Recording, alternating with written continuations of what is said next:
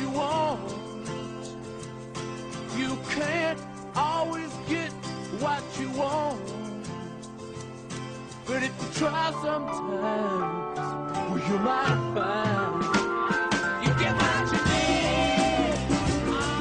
need. Good morning and welcome to Visionaries. I'm John Lobel, your host, and you'll find us here on the Progressive Radio Network at prn.fm. Every Monday at 10 a.m., that's 10 Eastern U.S. time, since we're global. Could be any time you're part of the world. And catch our back shows, including this one later today, at visionaries.podbean.com. That's Podbean. And my guest today is Nikola Danaylov, a.k.a. Socrates. Nikolai, are you there? Yes, John. Nice to talk to you. Great. Pronounce your name for us. Well, you can just call me Nick Danaylov or simply Nick. Nick, great. And there's an interesting character who's popped up recently, Jordan Peterson, and he's probably the most popular figure on YouTube at the moment. People make a living by taking his interviews, cutting them up, and posting them as their own videos. But he said something interesting, which he said, Peterson said, I think that YouTube is going to win and cable TV is going to lose. And you look at the number of people watching CNN or Fox News or whatever, and then look at the people watching a Jordan Peterson video or a Rubin Report video, and there's a lot more people on YouTube. And Nick started something a while back.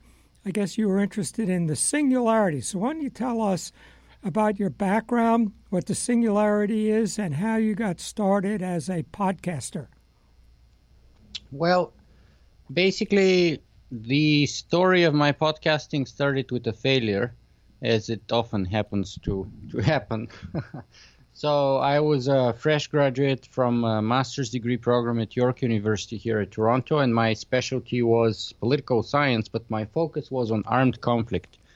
So I wrote my thesis on artificial intelligence in times of war, and I was focusing on drone warfare in Iraq and Afghanistan. And back in the day, in 2005 and 6, that was a very new topic. There was hardly any research on it. There were only a couple of dozen drones, fielded only by the CIA at the time, by the way. And so after I graduated, at the peak of the recession at about 2007-8, I stopped counting after I sent out maybe 300 resumes. And I had one interview. And apparently that interview didn't go very well because they never called back. And this is after this whole investment in decades of education.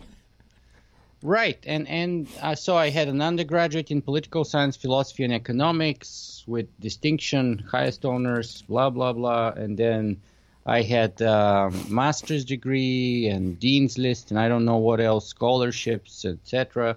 Didn't seem to help in the job market. One of the applications, however, that I sent out was for a blog that at the time, we're talking here 2007-8, maybe 2008, was the first blog in the world on the topics related to artificial intelligence and the technological singularity. And they had an open call for staff writers. And I thought, wow, I got to be perfect for these guys. You know, this is what I wrote my master's thesis on. They say I'm a pretty good writer, so they should be quite happy to have me. And it took maybe 2 weeks for me to realize that these guys are not calling either. So, but something weird happened. About a week after it occurred to me that they're not calling, another thought popped into my head saying something crazy like, well, why don't you give it a try on your own? Why don't you try and see, maybe you don't need these guys to write for their blog. Maybe you can start your own blog. And of course, at the time, that was a very scary thought because I had no technical knowledge whatsoever. I'm not an engineer. I'm not a software programmer or anything, graphic designer or anything like that. Step one is you say, what microphone should I get? I knew nothing, right? And at the time, it wasn't even about microphones. It was simply about the website. And so I started with learning HTML. I found this website which was giving free sort of lessons on HTML. And it took me like 3 months to put my homepage in an HTML code. And in another 3 months, I maybe had 50 or 60 web pages. And then that would be 6 months in, I discovered WordPress. And I thought, wow, this is so incredible. Now, if you actually can type into a word processor, you don't need to do HTML anymore. WordPress can do all that for you. So I switched my entire platform and I launched SingularityWeblog.com. And then about 6 months later, I discovered podcasting. So that was about maybe 2009. So what did you do on SingularityWeblog.com before you did podcasting? Well, it was just blogging, just terrible, little, horrible, short, not well done blogs. Just before we figured out that people don't read anymore. Well, yeah, and to be honest, like for that, at that time, so the first 6 months I launched a website called SingularitySymposium.com, and that was entirely an HTML website, and it's still up there for people to check it out, by the way. It's still as, sort of basic as it was back then. I haven't touched it in a number of years, but it got me going. So it's not about like, you can't start at the top. You have to basically start at the bottom and work yourself up. And this is what I did. And so eventually I got to podcasting. I got to the moment where maybe 6 or 7 months after I had started podcasting, a fan maybe more like a year later, a fan of the podcast asked me, why don't you do video? And I told him, you know what? It never even occurred to me. So I started doing video. Then he actually donated money for me to buy my first camcorder. And as they say, the rest is history from then on. Great. So for our listeners who might not be familiar with the term singularity, I guess we've spoken about it on the show previously, but describe what you mean by singularity, how you got interested in it, and how the term is evolving. Well, so basically, I got interested in it while doing the research for my master's thesis. First, by reading a book written by Ray Kurzweil called The Singularity is Near, which is a nonfiction book, and it's tremendous. I suggest anyone should read it. And as luck would have it, right after that book, I read another book, which was basically the fiction version of it. It's called Accelerando, and it's a science fiction novel by Charlie Stross, which kind of made it even more real than the nonfiction version of it. And these two books taken together, one after another, basically blew my mind. And so that was my first exposure, and I thought, well, everything is going to change in our life, in our civilization after I wrote these books. After I read these books. The term itself has a number of subtle differentiating definitions, but perhaps the most common one is the moment when artificial intelligence surpasses human intelligence.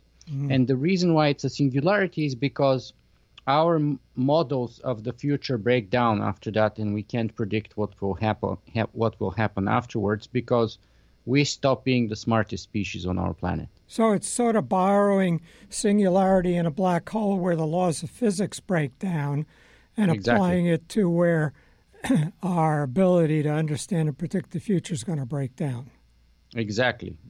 So anything that we think we know right now, like, for example, our economic systems, our business structures, our social structures like the family, our political structures like governments, international organizations, our laws, our religions, even our ethical codes, our bodies, biologically speaking, everything would be changed and challenged when we hit the singularity, because all of those things will become a lot more flexible than they've ever been. And there would be it would be very hard to have one dominating form thereof. Interesting. So you have brought to us in your interviews many significant figures, both very narrowly addressing the singularity and broadly looking at technology in the future. Excuse me. Who are some of the most interesting people you've interviewed, and what are you learning? Well, to be honest, I get this question a lot, and I've done about 230 of these interviews with some of the luminaries, so I've been very lucky.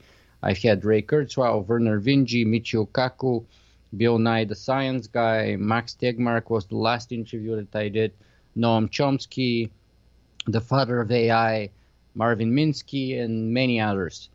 But asking me what's my favorite interview is like asking a parent who has, two or three children. So that's not fair. So just tell us some interesting stuff you've learned. Yeah. Well, basically, the interesting stuff is that, we have no idea what we're doing, if that's interesting. There is no mission control for, spaceship Earth, and we're just about to hit the black hole. So in the next maybe couple of decades. So we live in interesting times, and anything is possible, really. From the worst possible cases and dystopias and even complete extinction of the human race, I would say, to the probably best possible utopias. Pick whatever color and shape you associate with, including, overcoming death, populating the universe, spreading throughout the cosmos like Carl Sagan and now currently Elon Musk is dreaming of, and so on and so on. Anything becomes possible. So let me describe something and get a reaction. I've been teaching this stuff since 1969, course in technology for architects. And at that time, I used, going up to 76, the book The Next 200 Years by the founder of the Hudson Institute. What's his name? Anyway, I would contrast that with Limits to Growth, and we'd read both and talk about it. But I also teach architectural history, and I like to end one of my lectures on Frank Lloyd Wright showing his first building on his own, which has stables in the back. And then one of his last buildings was a project, didn't get built, for a mile-high tower in 1956, and it's designed to have atomic-powered elevators. So he lived through, when he was born, they were just finishing the Transcontinental Railroad. When he died, he had been flying on 707 jets. And we were going to the moon, Yeah. He died just like a year before Kennedy announced we were going to the moon. Okay, but we already had a man in space. Right. So here we are, and I'm teaching this stuff in the same room for 50 years. And the big difference is instead of using a Kodak carousel with a tray of slides, I can plug my laptop into a video projector, but it's still shining on the same wall. I have to turn out the same fluorescent lights, pull down the same shades as I did 50 years ago. So in some ways, have I experienced more change in my life than Frank Lloyd Wright did? And will my students experience more change or not? And I think in a lot of ways it's contradictory. Well, Peter Thiel famously said they promised us flying cars and jetpacks, and all we got was 140 characters. Yeah, but now it's 280. Now it's 280, but it's still the same point is valid, I think, right? Even if it's 280, it's not like radically different. Right. The point is that, yes, there have been disappointments. And if you look at 2001 Space Odyssey by Arthur C. Clarke and Stanley Kubrick, the classic science fiction movie, we were supposed to be outside of the solar system by now, like seriously, not with just Voyager, but we should be on Mars and having space stations all over the solar system, etc. In 1969, I told my students, your students are going to be doing gravity-free experiments in orbit over winter break. So, yeah, I was predicting that too. But on the other hand, there are students who are doing, so for example, I was watching on the news last night, a Canadian school that submitted this experiment that just got blasted off yesterday or the day before yesterday with SpaceX to do experiments. So it does happen, and they're doing zero gravity experiments. But so you see, there are two kinds of extrapolations. One kind that singularitarians and technophiles don't tend to do very often, and another kind that they do tend to do. So the one kind of extrapolation is the extrapolation of, you can call him Lord Kelvin, or even H.G. Wells, who Lord Kelvin was the smartest, one of the smartest people around the world. In 1896, he was the president of the British Royal Scientific Society and wrote this book saying that heavier than air aircraft is absolutely impossible to build. In 1901, the great H.G. Wells wrote an article saying exactly that same thing. And a year or two later, two bicycle makers who never read their books probably, right. the Orwell brothers, basically invented flight, right? So, and from then, in 70 years, we went from Kitty Hawk to the Apollo landings on the moon. Yeah. Right. So that's one extrapolation that people extrapolated. Look, from the time of Daedalus and Icarus, humanity had this dream of flight, but we never accomplished it, and it was hubris to even dream it, so we should never dream it, and it's impossible. And yet that kind of extrapolation prediction turned out to be false. There's another kind of extrapolation, though, and that's the one that Arthur C. Clarke and a few others did after him, saying, look, we went from 1901 to the 1970s to the moon. It makes sense that from the 1970s to the 2040s, we'll go way beyond the solar system, right? But then something happened, and, we don't even have a Concorde anymore. We don't have supersonic commercial flights anymore. It turns out NASA even lost its ability to send people to the moon now. They lost that knowledge. They can't even send them to the International Space Station. They have to let the Russians do it. Right.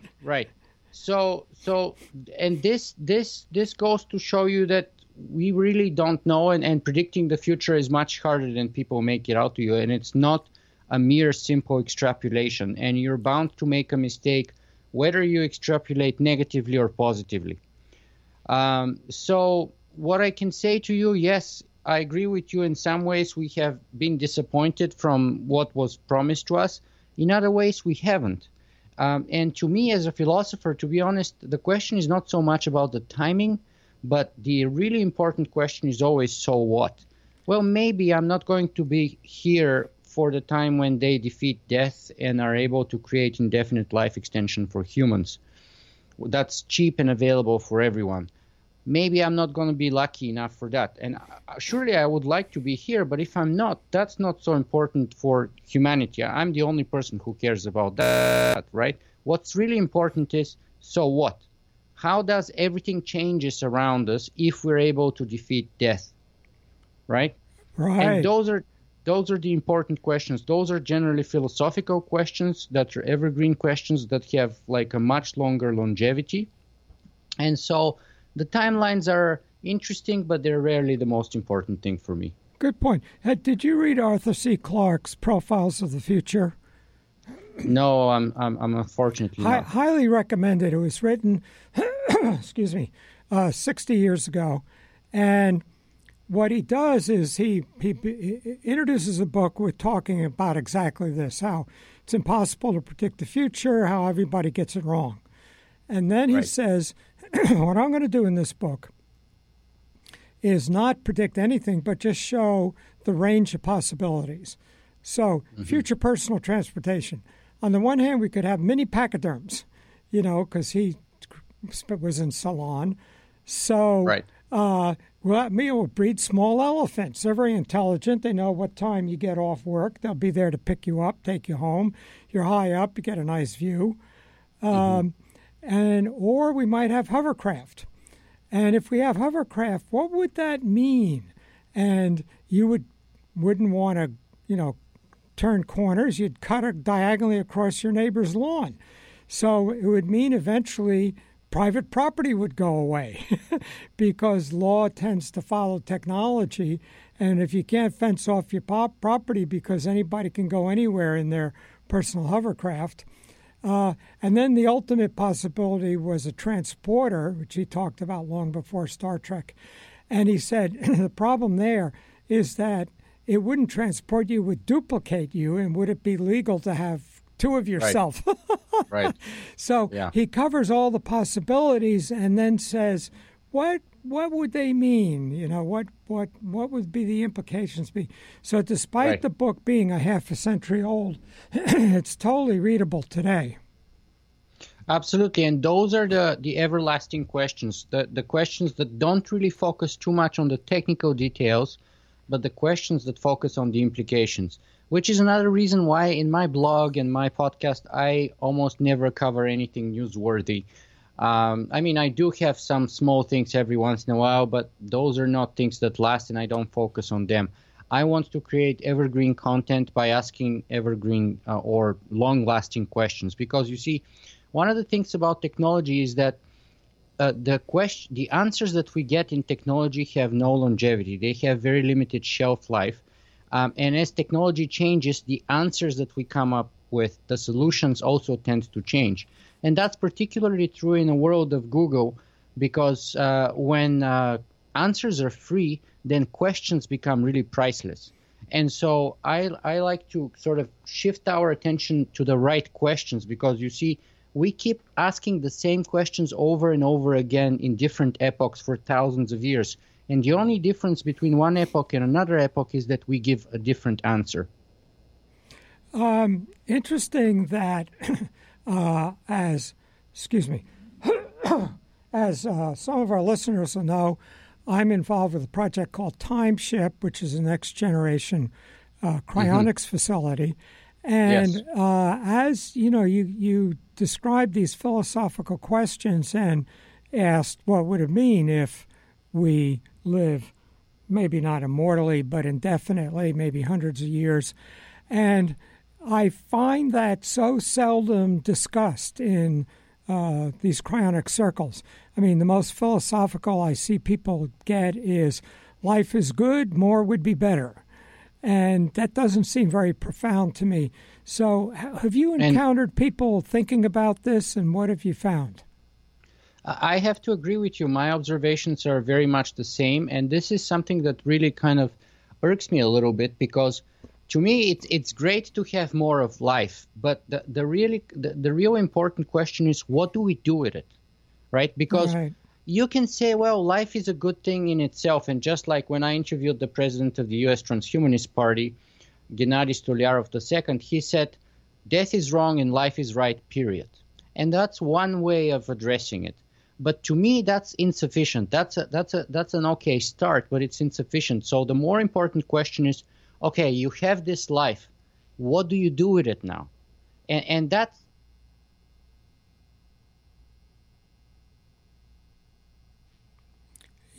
And to me, as a philosopher, the answer to that question would ultimately justify or not the worthiness of your life. Because, if you are a horrible human being and you create death, suffering, and destruction all over the world wherever you go, then obviously living for thousands of years would be a very, very bad thing. And maybe even immoral, right? But if you're a very good thing and you diminish suffering and et cetera, and you devote your life to doing good in the world, then living a very long time would be obviously a very positive and ethically good thing. And so it is not life itself that matters to me personally as a philosopher again, but it is what we do with it. And that's a question that many transhumanists and cryonicists seem to ignore completely, and they simply start with the axiom that life is good, but they don't ever stop to ask, but why is it good and what is it for in the first place? Very interesting. I think something has happened in academia in its materialism that has squeezed out that question. And are you familiar with the new term, the intellectual dark web? To be honest, I think I read something about it some time ago, but it doesn't bring anything, like the definition doesn't pop into my mind right now, and I do get through a lot of information, and as being mere human, I retain a mere fraction of everything that goes through me. The term was popularized in a New York Times magazine, Sunday magazine article, so you should be able to find it, be able to Google it. But it refers to people like Ben Shapiro, Rubin, Sam Harris, Jordan Peterson, who are these, at the moment, immensely popular intellectual figures on the web, and with very opposing views. For example, Sam Harris is a spiritual atheist, and Ben Shapiro is an observant Orthodox Jew. And Jordan Peterson won't say it, but he appears to be pretty Christian. But what they agree on is the necessity of discussing these questions of what are we doing with our lives. And I'm a professor, I'm in a university, and I don't hear anybody talking about that. Well, this part here, I have to disagree a little bit. So first of all, let me just put my biases straightforward and say that I'm not a big fan neither of Sam Harris nor of Jordan Peterson myself, so I'm already biased in answering this question. But more importantly, I think, I did an undergraduate degree in philosophy, and especially, and when I say philosophy, I mean simple philosophy, not like Kant's categorical imperative or something like that. But I mean like basic philosophy that we can apply in our daily lives, the ones that the Greeks and the Romans used to have from the time of Socrates, Seneca, Cicero, Lucretius, Marcus Aurelius, Epicurus, etc. And the Stoic philosophy in particular gives us a lot of answers or at least guidance and principles that we can apply to our daily lives that helps us address those issues. And this is what philosophy is all about, because the unexamined life is not worth living. And philosophers have been examining their personal lives and life in general since the get-go. So I think there's nothing new about that, as long as you're staying in the realm of philosophy. Now, those particular people who have gained prominence on YouTube for simply being controversial or taking those kinds of like click-worthy positions are, in my opinion, rarely the best representation of our civilization or of intellectual thought, to be honest. So I'm highly skeptical of that. And they're a reflection of our YouTube culture and, PewDiePie and all those other super popular YouTubers. The name of the guy who went to shoot a Japanese suicider and took a picture with the corpse is now escaping me, but he is just another idiot who is like super popular on YouTube. But what does this say about our culture and what does it say about YouTube? Right. So I personally stay away from these guys. Okay. Oh, while we're at it, who, for our listeners, who do you recommend? Besides, first, tell our listeners where they can find on the web, where they should go to find your current and back interviews. Well, so if you type singularity.fm in your URL address, you would get to the homepage of my podcast, and you would see links where it's hosted on iTunes, YouTube, SoundCloud, Stitcher Radio, Android, Google Play, RSS feed, and so on. So that's easy to find. In terms of recommendations of other people, I would say start with the work of Yuval Noah Harari. His book, Sapiens, is probably the best book I have read in the last decade. So I think that's a very good start. Cool. And some let's say some people on the web to follow, who whether it's to follow them or like I'm a big fan of Ray Kurzweil and Stephen Wolfram. So I'll go on YouTube and put in Stephen Wolfram, then go to filter to say the last month. So, because I've seen. Well, all the if you old go stuff. to my podcast, I've done unique interviews with both Stephen Wolfram and Ray Kurzweil. Right, great. So people can start there. For example, Stephen Wolfram was on his book Mathematica, and Ray Kurzweil was on How to Create a Mind, which are both relevant topics to anyone interested in AI and mind uploading and the technological singularity or the future of humanity in general. And it's interesting to see how his description of hierarchical layers, Markov models, right, for the working of the mind, is sort of underlies the recent explosion in AI based on neural nets. And absolutely. So we hear this term neural nets, and then we say, well, I want to understand them. So How to Create a Mind's a good place to start. And for people as lazy as I am, amazingly, that book is on audio as well as in print, so that you can even listen in the car. Absolutely, yes. And then I'm also a big fan of Wolfram's A New Kind of Science, and he's mostly looking at one-dimensional cellular cellular automata. Automata. Thank you. Yeah. And but they're indicative of a whole way of thinking. He says, I think Newton made a mistake when he tried to describe the world through differential equations. Nature may be using something more like software. Absolutely, and there's many people who agree with that or support that statement, and there's also many who disagree with it completely, by the way. But it's a very interesting opinion, and it's worth investigating. Yeah.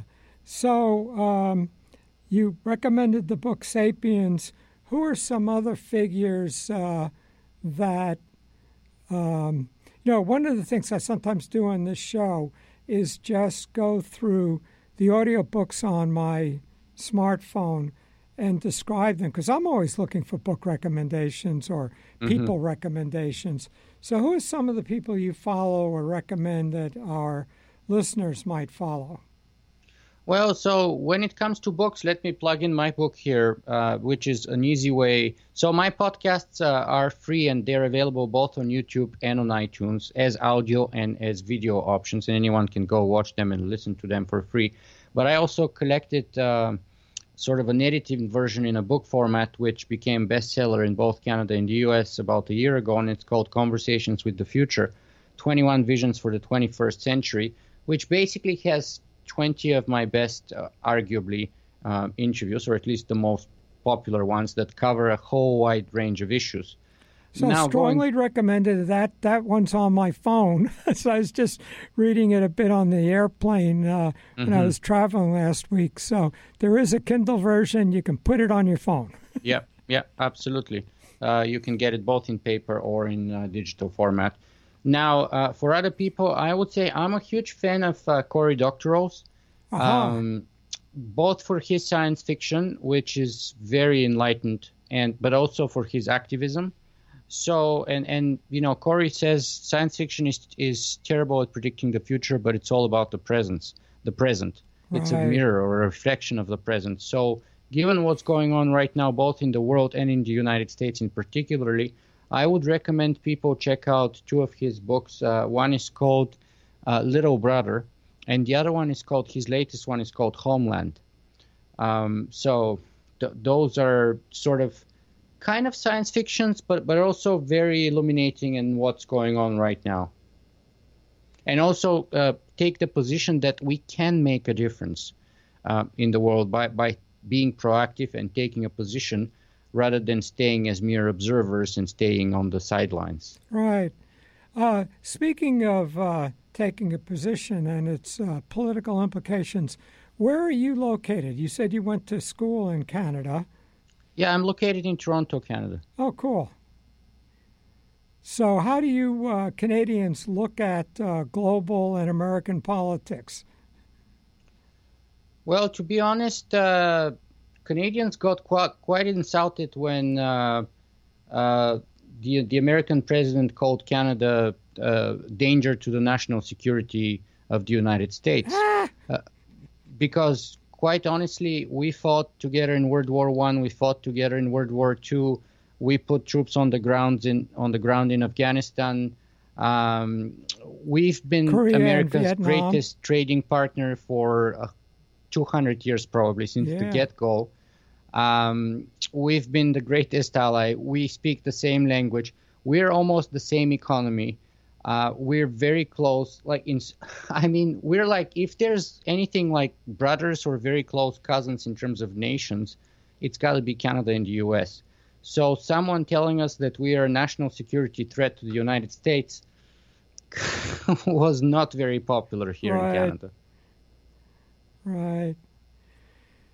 So what? And actually, yesterday was, by the way, Canada Day. 1st of July is Canada Day, and the Canadian government announced retaliatory tariffs on a number of U.S. imports. Because, as our Prime Minister said, we are very nice, but we're not going to be pushed around and insulted. Right. And we have the right to defend ourselves, too. I'm wondering, are there guests you would like to get on your podcast that you haven't managed yet? Well, Elon Musk has to be the top of the list on that one. And tell us about him. Well, everyone knows about Elon Musk, right? He's obviously a very busy guy. And now since he's been sleeping under his desk for the past month. Right. He's been sleeping in the factory, so with all the problems and maybe even sabotage on the production line of the Model 3. But I've been trying to get him for maybe 3, maybe 4 years. But so far, I haven't been lucky enough to do so. But, I'm optimistic and I never give up. I've had people who I have chased for 5 years or something before I was able to get them on my show. So eventually I'll get him. Great. So, listen, Nick, what else would you like to tell our listeners? And then maybe we'll wrap up. Well, if you look around the world, humanity is facing a number of grand challenges. Anything like, for example, climate change, to, let's say, environmental destruction, species extinction, toxic or even plastic pollution, and so on and so on. But if you look actually deeper, those problems are not different. Those are all exactly one and the same problem, namely humanity's technological prowess exceeding our own wisdom to use our technology. And so what I want to say to your audience is that, number one, is technology is not enough. We can get all the technology right in the world, but if we screw up our politics, for example, if we get our politics wrong, we can end up in a dystopia, or we can destroy ourselves, or we can even destroy all life on our planet. So technology is not enough. So we should think not about technology, which is the how, but we should think moreover about the what and the why. And the what and the why are not technological or engineering questions and issues. They're ethical, they're moral, and they're political issues and questions. And that's where our focus should be. So I talk to a lot of engineers, and I've interviewed a lot of entrepreneurs and very successful people. For example, I talked to the founder of Skype, one of the founders of Skype, Jan Tallinn, and he was telling me, well, technology is this amazing engine that basically is the most important thing on the rocket. And then my response was, yeah, but if you point the rocket towards your neighbor, afterwards, the more powerful the engine is, the more damage you're going to do, and maybe you're going to even destroy yourselves. So it's not only the engine that matters, but what matters is which way you're driving or you're going, and what do you want to do there specifically. And those are the questions we should focus on rather than keep on obsessing about technology. I think that's terrific, and I would add to that description vision that assuming we can probably do a lot of what we set out to do, what is it we want to do? What's our vision of a better future? Absolutely. And so, for example, in my book, I give people 21 visions of the future. I give 20 of my audience, of my interviewees, and I throw in one from me just, to add something. And then I encourage and advise the reader to actually choose and choose and envision their own best possible future, and then to not waste any more time, but to start actually working on creating it, working on making it happen, because that's the only way we can make our planet a better place, I think, rather than having spectators who binge on Netflix and things like that. Yeah. Okay, listen, I want to thank Nikola Danaylov, a.k.a. Socrates, and go to Singularity. What is it again, your website? The website is just singularity.info, and the podcast is singularity.fm. Great. So thank you very much, and I look forward to binging on some more of your interviews. Thank you very much, John. All the best. It's been a great conversation. Thanks. Okay, so we have a few more minutes, and I just thought I'd bring our listeners up to date on some stuff that's on my smartphone. So Nick recommended Conversations with the Future, and interesting he should mention that because I was on an airplane just a couple of days ago, and so what was it? Delta gives me this great TV screen on the seat back in front of me, but United didn't. So I pulled out my phone and I said, "Well, what? I can't get their Wi-Fi to work."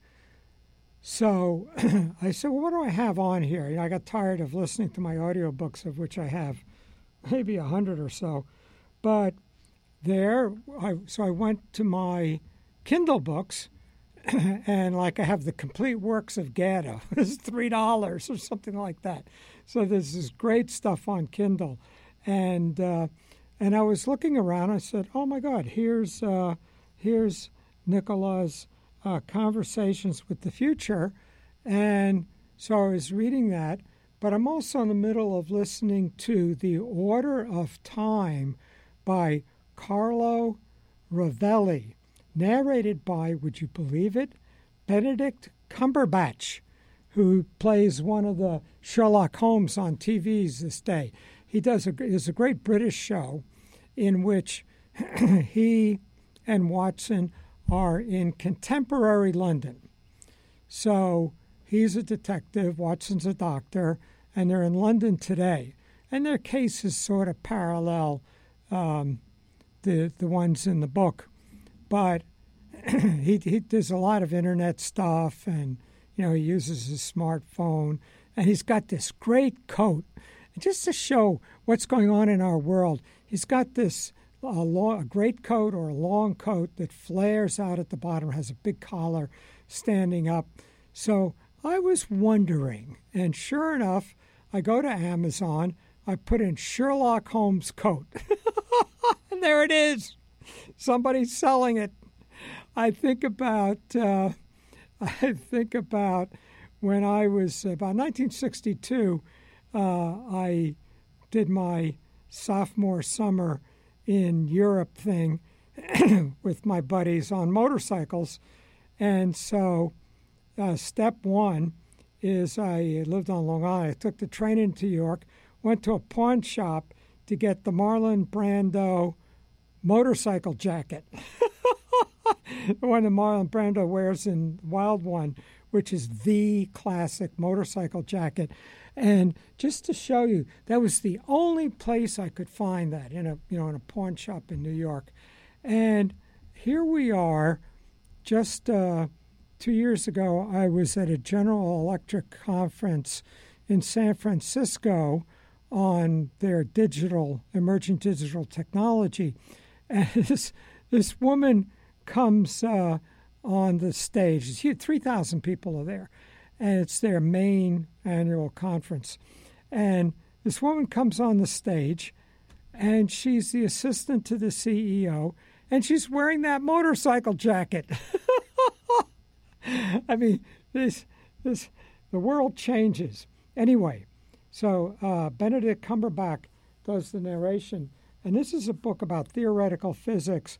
I'd mentioned earlier his book, Reality is Not What It Seems, and which focuses in on loop quantum gravity.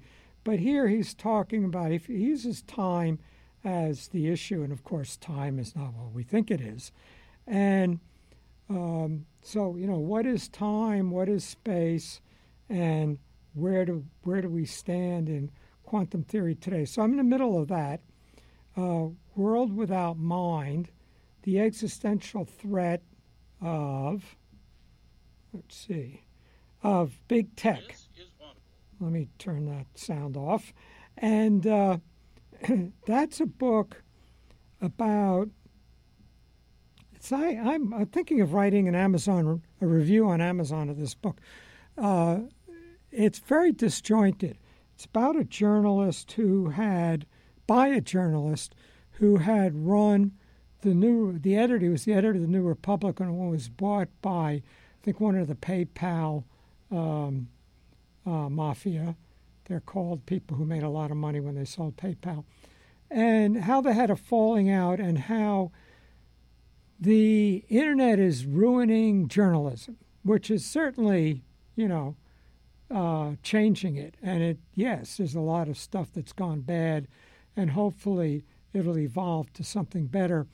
But the book is very disjointed. He talks about how Amazon as a bully, Google as controlling how we perceive things, and everything he says is true, but the book really covers too many different topics and too editorially. It's just a lot of it is his opinions as opposed to real investigative journalism. So there are other books on these kinds of topics and exactly what is Google and how does it work. I mean, we all want to know. So anyway, but I recommend that just for an overview of what's going on. I guess I'm very a lot of quantum theory here. What is real? The unfinished quest for quantum physics. And that's an interesting book. It presents the Copenhagen interpretation of, let me just get that to stop talking. Hang on. So anyway, it presents the Copenhagen interpretation of quantum theory, and it says, there are other interpretations, like Hugh Everett's parallel universes, when the electron can go through, or photon can go through either slit, it goes through both, and the world splits into two universes, one in which it went in through one slit and the other in which it went through the other slit. Well, in that interpretation, there are really, I don't know if it's right to say infinite since we're talking science here, but there's a lot of universes, like almost infinite, because every atomic event has numerous statistically possible outcomes, and in Everett's interpretation, they all happen. So he presents these different interpretations, John Bell, Hugh Everett, David Bohm, and how they were crushed by the establishment. So it's a good sociological study of science. Oh, I got James Joyce's Portrait of the Artist as a Young Man. I haven't read that since school, so I figured I'd try that again. And I mentioned before a book I sort of recommend, Sharp, by Michelle Dean. And it's about it's about women intellectuals, starting with Dorothy Parker and coming up to figures like Susan Sontag, and gives sort of biographical and intellectual sketches of each of them, not really with a reason of why they're all here in this book, but what the hell. And then I mentioned before I love books that give detailed inside stories, where the journalist speaks to lots of insiders and pieces together what really happened. So this book is called Bad Blood, and it's about a company called something or other. It's not Thermos, something like that. Anyway, this company you might have read about that with a pinprick of blood could do all your blood tests. You don't have to go to the doctor and get 3 vials taken out of your vein. And they could never get it to work, but they sort of covered up the fact that it wasn't working. And so it became a big scandal. So I just, I'm delighted with stories like that. I think I'm going to listen again to Walter Isaacson's Leonardo da Vinci. I did a book on creativity called Visionary Creativity, How New Worlds Are Born, which is why the show is called Visionaries. Anyway, so I read, a lot of the books on creativity and doing mine, and I really disagree with these books that come at creativity through psychology, and they talk about incubation and, I don't know, whatever, or through neurophysiology, and they talk about parts of the brain with big Latin names, or sociology, and they insist that creativity takes place in groups because that's the political in thing right now. I prefer books that approach creativity through biography. Just read a really good creative biography of Vincent van Gogh. I haven't finished it, but I've been reading this incredible biography of Picasso by, of all people. I'm listening to it. So I'm about 5 hours into it, and I wrote, oh my God, this book is by Arianna Huffington. Before she became Arianna Huffington, she wrote this biography of Picasso. And I got the very comprehensive picture book of his work from a MoMA exhibit a while back. And so just about every piece she mentions is in that book. So when she's talking about works of art, I'm familiar with a lot of them. But the ones I'm not, I just look it up in my monster telephone book-sized paperback of that show. Anyway, so a book like Huffington's Picasso, a biography of Van Gogh, Walter Isaacson's biography of Leonardo da Vinci. So strongly recommend that. I'm going to listen to it again. And it ties biography to detailed descriptions of his art. It could have had a little more about what the other artists were up to at the same time. He has a little bit about Bramante because they were friends, and a little bit about Michelangelo because they were rivals, but there could have been more of that. And Isaacson's a great biographer. I read his Einstein, and just to show you what a wimp I am, I'm still so upset about Steve Jobs' death that I can't read Isaacson's biography of Steve Jobs yet. I have to wait a little longer before I can do that. So those are some of the books that I've been reading or listening to, and I sort of recommend them. And so let's wind up. And this has been John LaBelle. You're listening to Visionaries. Find us here every Monday, 10 a.m. on prn.fm. Be sure to download our app for your smartphone, and we'll see you next week.